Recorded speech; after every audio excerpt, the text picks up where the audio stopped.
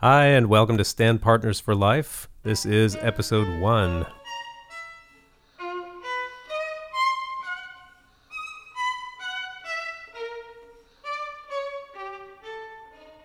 We're so glad to have you here. I'm Nathan Cole. I'm Akiko Taramoto. And if you're wondering what that music was, the intro music, that was written by our good friend and former colleague, Max Ramey. It's called 6 Violin Canons, 6 short pieces for 2 violins, and he wrote them for us when we left the Chicago Symphony 6 years ago, and we are so happy to finally be able to put at least a little bit of those 6 violin canons out on the air. So thank you so much, Max, great violist, member of the Chicago Symphony, and a true friend. This is the show that gives you the secrets of the symphony from 2 violinists who live together, work together, and play together. Thank you so much. A number of you have already written in and let us know what you'd like to hear about, what topics you'd like us to cover, and how you'd like us to cover them. And I love that. I want you to keep writing in with your suggestions. Just go to standpartnersforlife.com. Give us your thoughts about the show. We love hearing from you. And so, what are we doing here right now? We're at Walt Disney Concert Hall in LA. We're getting ready to play a chamber concert with Martin Furst. I don't really know how to say his name properly. He's a Swedish, right? Frost. It's O with those two. Does it have the dots over it? Yes. All right, Martin Furst. Anyway, brilliant clarinetist. And it's a bit of a rare chance for us to play some chamber music during the symphony season. So string quartet plus clarinet, the great one by Mozart. So that'll be in a couple hours, and so it's a great chance for us to sit down for this episode. Did you always know that you were going to be playing in a symphony orchestra when you grew up? I actually did know that. I enjoyed playing in my my youth orchestra, which was actually the pre-college division at Juilliard Orchestra. But I remember just from the very first time I sat down to play in a large group, I enjoyed the feeling of making this great sound together and having a little less pressure on you as an individual. It really resonated with me right away. Yeah, it's funny. I disliked it at first just because I was so weak at reading music, and so it felt like a constant. I was always behind and never doing the right thing and always missing something. Like I'd play the right notes, but I'd play them loud when it was supposed to be really quiet. And well, it might be an exaggeration to say I liked it right away. I do remember getting yelled at and being very uncomfortable at Manhattan School in the orchestra I was playing. And it was Jonathan Strasser was conducting, and I had never heard the expression. Well, he made us play individually in front of everyone, which is an experience I think we've all had at some point, which is why there are unions now. But he did that and one by one, and when he got to me, he said, "Okay, but good, but no cigar." And okay. I was 7 years old, so I had never heard that expression, and I had no idea what he meant. I got the feeling, obviously, he wasn't particularly impressed. Did you go home and tell your parents, ask them what it meant? I did. They burst out laughing. I never forgot that happened. So yeah, maybe after this point is when I got more comfortable playing in an orchestra setting and decided that I wanted to do it for the rest of my life. Well, so here we are, our actual titles with the orchestra. I am first associate concertmaster, which is another way of saying second chair violin. You want to give your title? I'm assistant concertmaster, which is another way of saying fourth chair. And so what about the stand partners?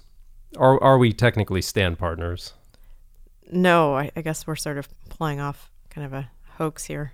Yeah, we do. So stand partners in a literal sense are just, they're the people that sit next to each other. I guess it really only applies to the string sections, because in the woodwinds and brass and percussion, each player has his or her own stand. But in the strings we share, and so the two people sharing a stand are the stand partners, which we do sometimes depending on who's present and who's absent.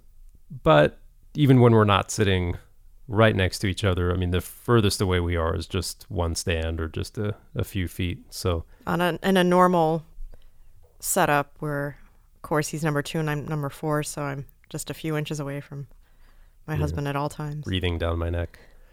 I guess I knew or I had a pretty good idea maybe when I was 14 or 15. And we'll get into more about you, more about me in the next couple of episodes. But I came from a musical family, and you didn't. Well, they're musical in the sense that they love music, but they didn't perform it professionally, which a lot of people in my family did.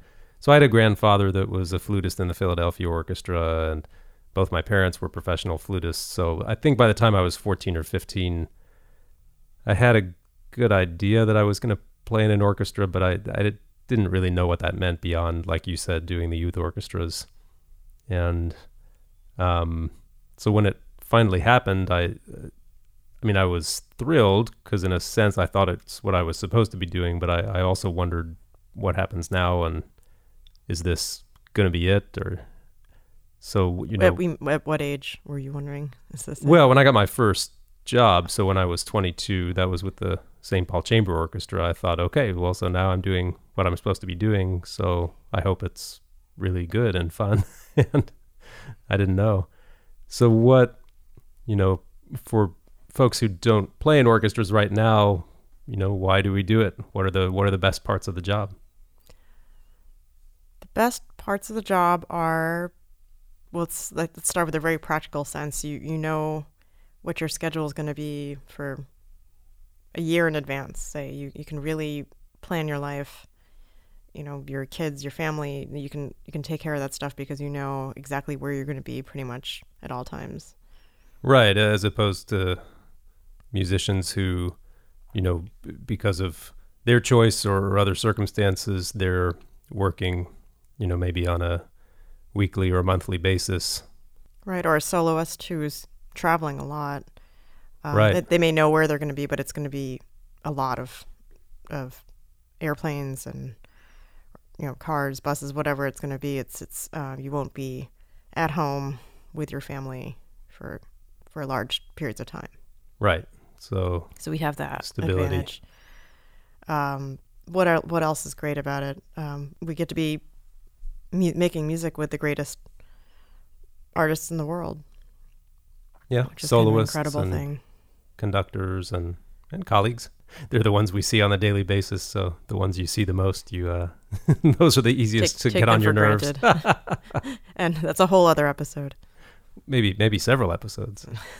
In fact, that could be the whole show, but yeah. We still want to keep working colleagues here while we do the podcast. So. But yeah, soloists, conductors, those are the people who change week in and week out. And yeah, whether it's, here in LA or where we were both in the Chicago Symphony before, we definitely get to see who's out there worldwide. And that's always exciting. The music, of course. When I got older and sort of lost some of my fear about just reading the notes and playing in the groups, I got more the experience you were talking about, just making that big sound with so many people working together. And I used to love, and I still love playing string quartets. I used to only love playing string quartets. And then I realized, these same composers wrote some of their best music for the big orchestra, effects and sounds that you can only get with that many people working together. So when we get to experience that each week, that's a really powerful thing that I would certainly miss if I weren't doing it all the time. I think the social aspect is something also that you experience when you're young, and it kind of sticks with you as you get older. You enjoy, even as much as some of your colleagues aren't going to be your favorite people in the whole world. It's its own little ecosystem, I guess. It's its own world that you kind of get addicted to being in that world, and which is why so many of us end up married to other musicians. Right. Not always the same instrument, as in our case, but we've always noticed that since college.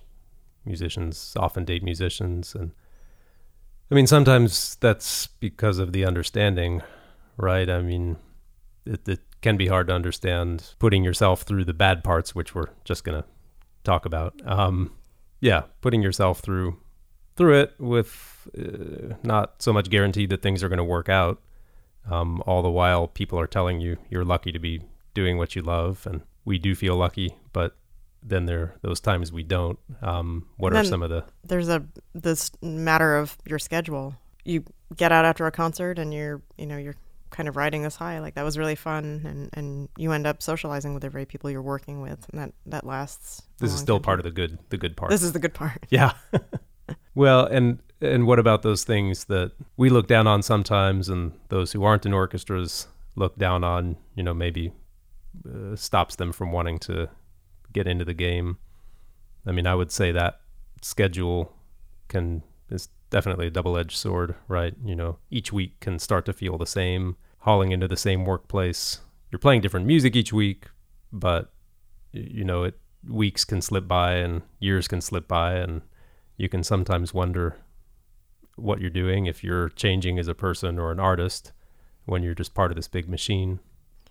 Yeah, I think the fact that you can go a long time not hearing your own sound, your job is, as a section player anyway, or as one of the string musicians, certainly, is that you are not supposed to hear yourself ever by yourself at work. Obviously, otherwise you're doing it wrong, as they say. Yeah, that is a big difference. I mean, and that's often why woodwind, brass, percussion players, their dream from the time they enter music school is to get into an orchestra, for many of them.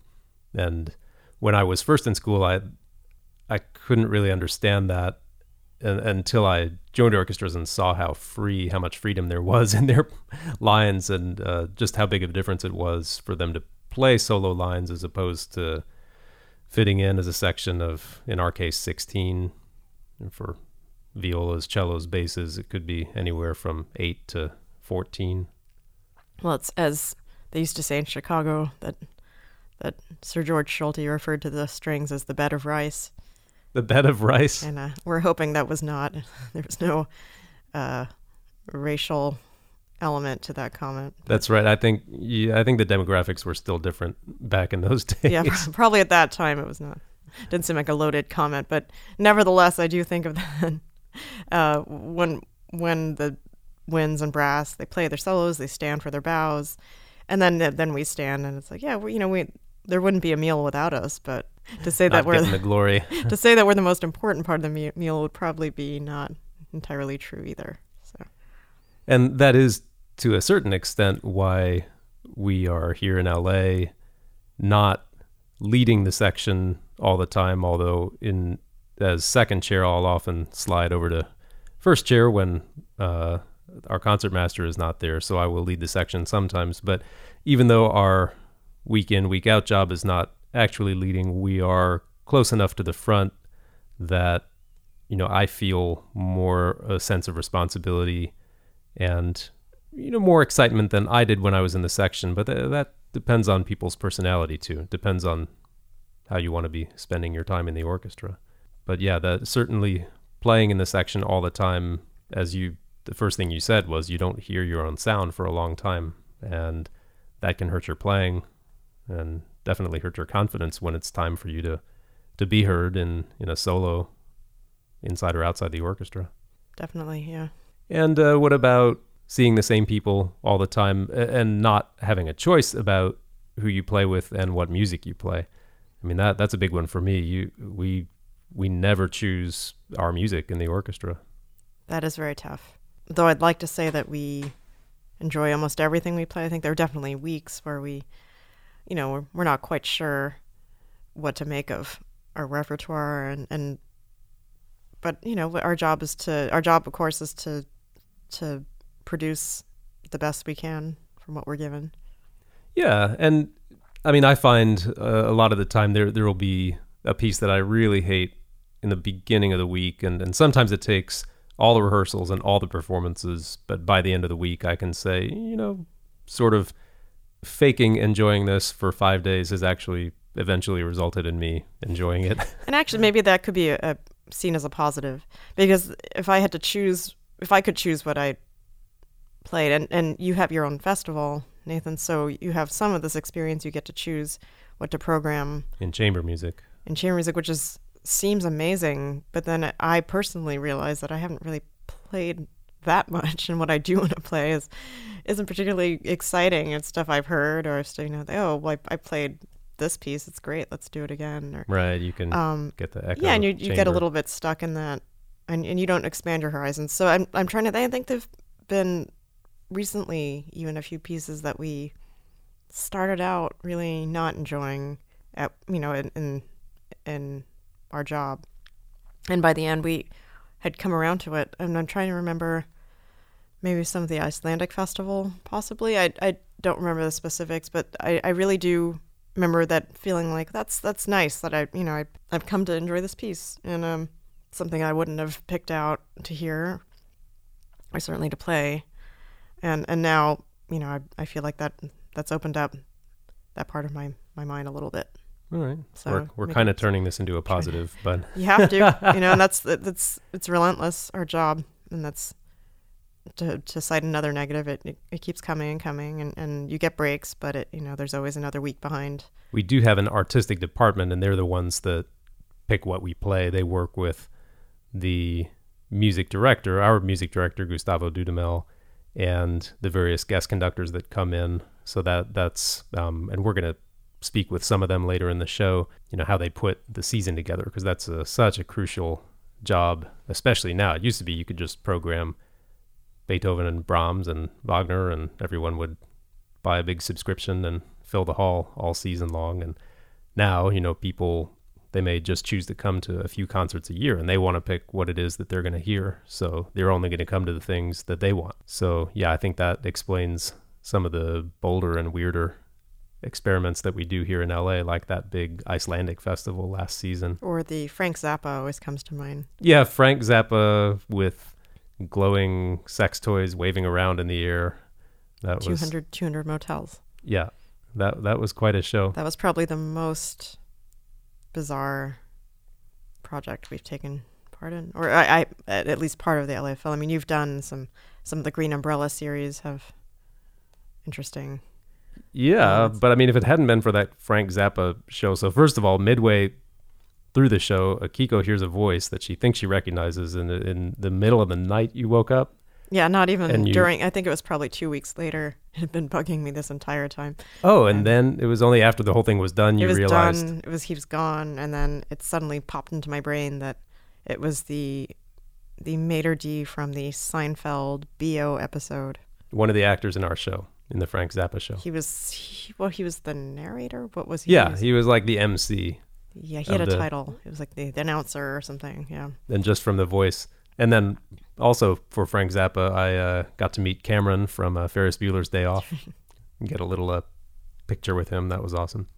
So, we love these wacky projects that we take on here because you never know which sitcom extras you'll see. And that's true. And we did a children's concert where we're always looking up the actors from the children's concert, wondering if we've seen them in something. Right. And in this particular case, we actually had seen the actress in The Wire.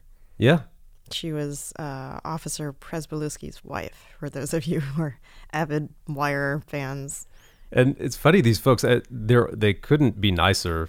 They're acting with the LA Phil, and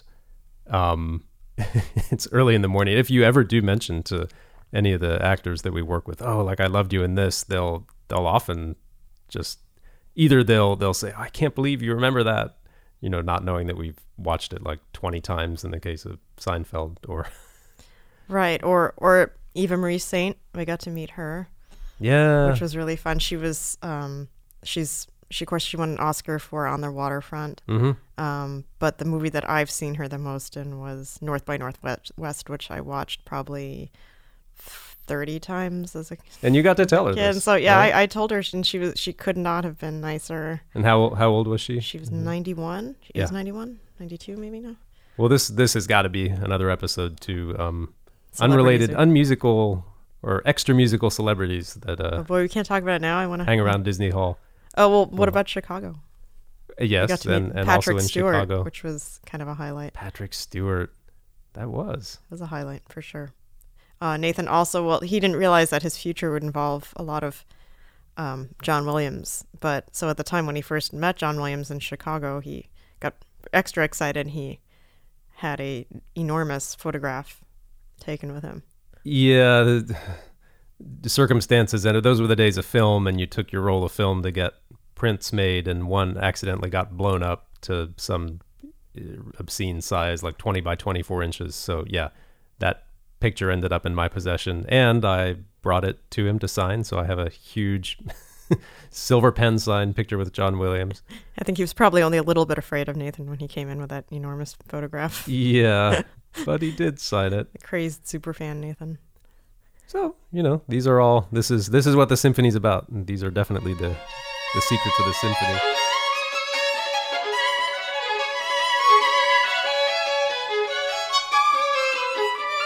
Well, let's talk a little bit about what a typical week is.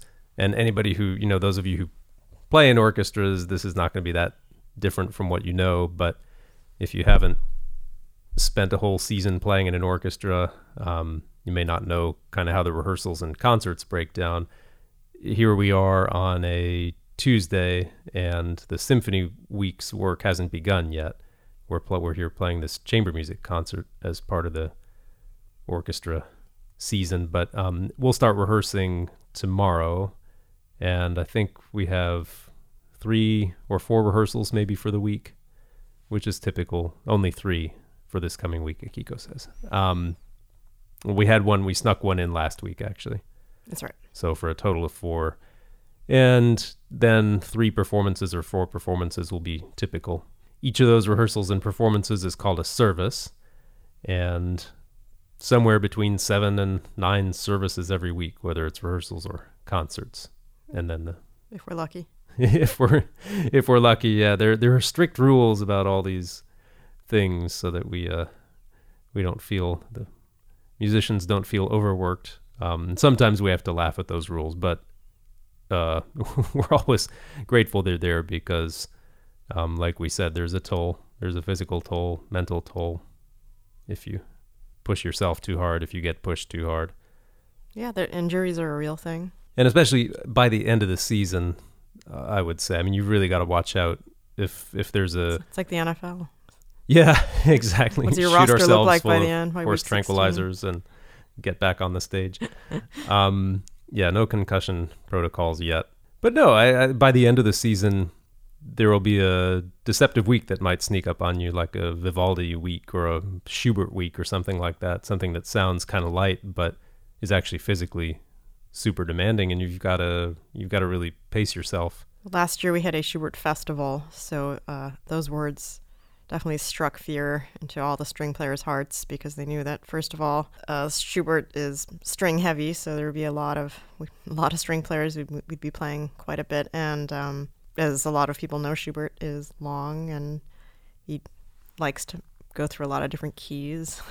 What was I forget what reviewer or scholar always used the phrase heavenly lengths for Schubert. I already scared away a portion of the audience at last year's Schubert chamber concert in which we played the Rosamunde and the Schubert Octet. And I was asked, probably the last time they'll ask me to do this, I introduced the concert. Oh, that's right. You actually got up on stage before the concert. It was the Akiko show. I introduced the concert and I played both pieces, and I started off by telling them they were going to be there a long time. Did anybody run out? I didn't notice, but probably after I left the stage, they took the chance to sprint out the door. Well, because you do have to tell them where the exits are, right? That's true. They probably really took note of that because I told them how long it was going to be. I don't know why I dwelled on it. Well, my point was that, and maybe this sort of came back to, playing a piece that you didn't originally love. And I'm ashamed to admit that I didn't love the Schubert Octet when I first listened to it. I thought, this thing is long. It's I'm falling asleep. How is the audience going to make it? I'm a musician and I can barely keep paying attention to what's happening. And that's embarrassing because it actually is a great piece. And during the course of playing it, I developed kind of an attachment to it. And I think now it's... And ditto for the Rosamunde. I think I was really kind of dreading playing it because it's very difficult. I think Schubert chamber music is tough. Schubert music, it is hard, all of it. And maybe for slightly different reasons. The symphonies are really tough on your arm, on your shoulder. You start feeling like you got punched in the top of your shoulder. Schubert Fantasy is one of the hardest pieces for violin, certainly. And then the Schubert chamber music, just, it's tough to keep that sort of serenity and clarity and everything. So Anyway, I got off on a little bit of a tangent here when you said Schubert Festival, but that is, it's one of those things that it came at the end of our season last year, and everyone was just thinking Schubert 9 is probably going to actually kill us. Yeah, that's tough when you're looking a week or two ahead and you can already feel the pain. Schubert 9 probably is one of the worst for actual physical pain. Yep, I agree. I remember that from my first times playing it in school and in Chicago and here. Still a great piece. But it's actually one of my favorite pieces, but as our music director says here, sometimes suffering is part of the pleasure. That's definitely true of Schubert 9, I would say. Sometimes we just suffer, but Schubert 9, there's equal parts pleasure and pain. But the music then changes every week. So if you've got something that's killing you, at least you know it's going to be over in a week. Just 4 performances, just right, 4 hours of your life that you'll be playing Schubert. Well, and it is nice. It's nice to repeat. You know, when in school and certainly when I do outside performances, it's always a one-off. You know, you get one chance to play things, and as soon as I joined a professional orchestra, I played my first concert and I was like, wow, this is amazing. And, next day I came back and like, wow, I've got to kind of get my energy up for this all over again. And then I started realizing that's an opportunity to get to know the piece better, try different things, even though it's not always up to me what we try since there is a conductor. And that can be hard. I think you would like to do different things on a personal level. Yeah, well, and some conductors do. And which is I guess we'll do a whole episode about our favorite conductors, but with Barenboim, I think one of our favorite things is that we always felt that we had to pay attention because things changed constantly and unpredictably, but really in a very musically satisfying way. Yeah, well, so that made it worth the repeats. And we've played with conductors, some great and some really bad, that do things in the same way every time too. Either the same great way or the same bad way. But that was the fact that the music changed every week was the biggest adjustment for me joining a professional orchestra after coming out of school, even though we both went to conservatories, Juilliard and Curtis. We got to live with the music for quite a while there. And when I first joined a professional orchestra, the fact that there were 3 or 4 new pieces every week just killed me. And then, my first few months in Chicago were during the summer season where it's 3 programs a week. So you're looking at 10 to 12 or 15 pieces. Yeah, I think since you started as a principal player too, that was probably even more pronounced for you. Right. In St. Paul, I was principal second. And that was, now there I don't think I took the responsibility seriously enough. I mean, if I realized how much was going to go into being principal, I would have needed to do my work a lot further in advance. As it was, I was scrambling a lot to learn what we had. But in a sense, that was easier music to put together because it was a chamber orchestra, so fewer parts. Sort of not easy music, but just not as many moving parts. I remember, it's funny, I don't have a clear memory of my first months at work. I was so excited, and I'd just gotten my driver's license. I was just focusing on not getting killed on the way to work. Yeah, that's driving a big to the deal Hollywood out Bowl. here. Well, your first job was here in LA. Yeah, and it started at the Hollywood Bowl, so I had to drive from Pasadena to Hollywood. And I would try to stay in the right lane as much as I could, which is in stark contrast to my current driving style.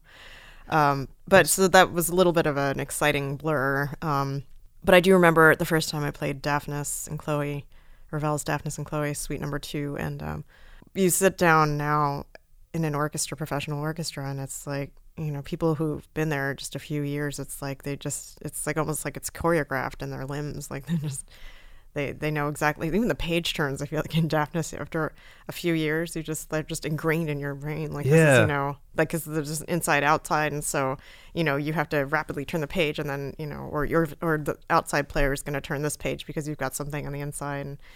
But at the time, I'd never played it. And it was like learning how to drive again or something. Like, you see people making left turns. You're like, my God, how are they not getting killed? Yeah. And that's how it felt playing Daphnis. And I remember I was sitting with Stacey Wetzel. I think she could sense my deer in the headlights sort of demeanor. And she was like, this orchestra knows Daphnis really well. Just don't worry, just pick a line and play it. Because I think I was even just trying to figure out which line I was playing was too much. So yeah, I do remember that. And I look back and I laugh and think, haha, now I really know Daphnis. Yeah. Well, we had a colleague in Chicago, a violinist, who, yeah, she would always use that line, right? I know this one, or we know this one. You know, open the folder for that week, like, oh, what are we playing? This? Oh, I know this one. Confidently, right? Well, and now we're there. Now I get it. I open the music myself. and I say, hey, I know this one. Or sometimes I do not know this one. Yeah. Well, I would say here in LA we play. I mean, I think it's pretty well established. LA plays more brand new music than just about any other big orchestra. So we're never able to just coast as far as we've got to learn things in advance here. And then as far as how we got here, with the auditions we took, so many of you've written in very interested in the audition process and what that's been like for us, and wins and losses, ups and downs, and how we prepare. And certainly we're going to talk in detail about that in future episodes. But each of us has taken a number of auditions, and I don't think we'd have kept doing it if we didn't find some success, but there's no way to always step right with the auditions. And I think one of the nice things for us now is being able to be on the other side and to listen to auditions. That's given me so much. Not sure that's a nice thing, but yeah. Maybe. Well, it is really tough. I mean, I think it's always tougher to be a candidate, sure, than to be on the committee. But committee is hard work too, just to keep your ears fresh. And it's definitely taught me a lot about how to prepare myself to play auditions. And I think the empathy you have for the person on the other side of it. Oh yeah, having been there so many times. You just sometimes my stomach is in knots sometimes sitting there in that committee. Oh yeah. And that's a good thing to remember when you are taking an audition, that people on the other side, they're human, and they want you to do well, and they're feeling nervous too, because they know what it's like. Yeah, that was a big shock for me. I mean, the very first audition I ever listened to as a professional, I couldn't believe it. It struck me, I really want every player here to do well. Like at the start of every candidate's audition, it's like, I really want them to play great. And that was opposite how I assumed the committee members felt. I remember taking my first audition in Philadelphia, and I had a pretty clear picture of how everyone looked on the other side of the screen, and I just knew they all hated me before I played a note. Maybe. Yeah, that's true. Maybe some of them, maybe. That would have been giving me too much credit, because I'm pretty sure they didn't at all know or care who I was. So, well, auditions are a fun and amazing and frustrating topic, but that's something I know that a lot of you want to hear about, and we will definitely not disappoint. Well, let's, before we wrap up this first episode, part of the reason we're partners for life, or I guess one of the the tangible indicators of that, is the fact that we have 3 little kids at home. Somebody's looking after them. It's not us right now. But yeah, we have at this point, we've got a 4-year-old daughter, and then a twin boy and girls who are 2.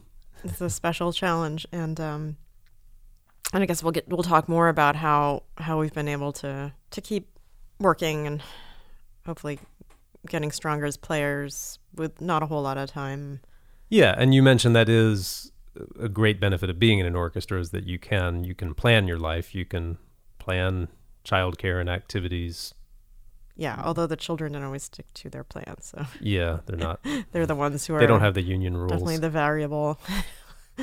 No union rules about how many times a night they wake up. Yeah. Although they're getting to the point now where it's definitely easier. But since I got to Los Angeles, I've managed to sit in higher chairs, and that's only because of Nathan being such a supportive partner and a great father. And he's helped me, have all the practice time I wanted when it was necessary, because he's totally willing to cook dinner and watch all 3 kids at the same time, and at a time when they were not as easy even as they are now.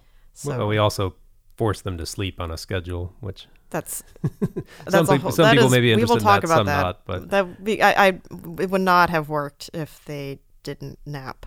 Yeah.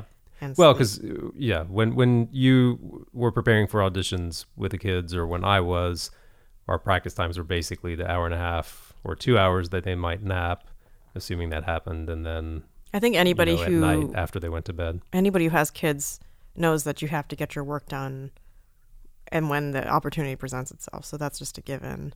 Yeah, and that's been a plus too, just learning how to. I used to whine and complain, I don't have a 2-hour block now to practice, I can't get anything done. It's like, no, you got half an hour, so get something done, learn a page. Or the good old, I've got 4 hours, I'm gonna be on my phone for a little bit, or I'm gonna read this book for a few minutes that I've read 10 times already, just to relax into it. There's no more of that. You just gotta, kids are asleep, you run up there, you start playing as soon as you can, and so that's been a positive, I think, for sure. Yeah, well, they've definitely taught us some hard lessons, and now our 4-year-old has just started violin, and that's something that many of you have written in about as well. Teaching children, raising musical children. So obviously on a lot of that, I have no idea, because I don't know if our kids are going to be musical. But we will certainly see how that goes. Got her started in the Suzuki program out here, and she's liking it for the most part so far. Yeah, I teach a good bit, as any of you know who have been to my website, natesviolin.com. I love teaching. That's what I spend probably most of my time thinking about, is the mechanisms of practicing and teaching.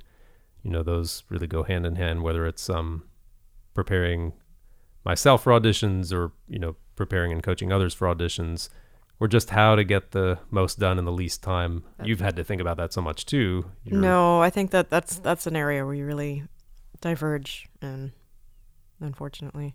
Well, we prepare in different ways, which... Right, very different. I think that you are such an expert at having thought through things in a very efficient way, so that you don't waste any time when you practice.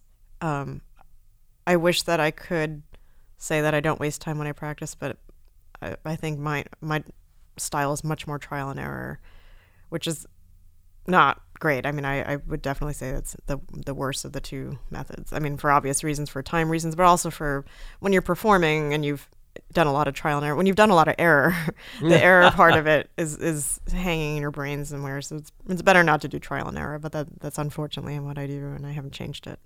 Well, we'll see. Actually, I have a lot of questions for you in some upcoming episodes about your style, because stuff I've meant to ask you, and this show will be a great chance to do it. But find out things about each other. Maybe we can have an argument on the podcast. That's what people want to see. And I have to thank those of you who have been readers and watchers over these years that I've put articles and videos up. Your feedback and your guidance about what's worked for you, what's been helpful. There's really, that's what's inspired me to put these things out there, and to keep trying new things and reporting what works for me. And one of the biggest lessons I've learned is that you're never too old, it's never too late to get better, to do things in a better way that's going to bring you results more quickly. So if you haven't been to natesviolin.com to see that, and if you're interested in how all those things work on the violin and being part of that conversation, head over there. Yeah, do you have anything to add before we close out episode 1? No. No, nothing at all. You want to practice for this clarinet quintet. That's right. I'm actually surprisingly tense, because I don't want to mess up Martin Frost's concert. Okay. He is the star. He's going to be our soloist for this upcoming week at the Philharmonic, and sometimes they'll have the guest star play some chamber music too, and we're happy to be included in that. So this has been lots of fun, and I really appreciate you listening in. And if there's one thing you can do for us, it would be to go to iTunes and leave a rating for this show. And even better, if you can find just a minute to do it, a review, because every one of those ratings and reviews helps other people, other musicians, other symphony lovers. Maybe they're violinists, maybe they're not. But it helps those folks find our show and be part of this adventure too. And if you want to do that, or even if you don't want to do that, but you'd like to suggest some future topics for us, go to standpartnersforlife.com and you can write in and let us know how you like what you've heard and what you want us to talk about coming up. So thanks for listening to episode 1 of Stand Partners for Life. We'll see you for the next episode.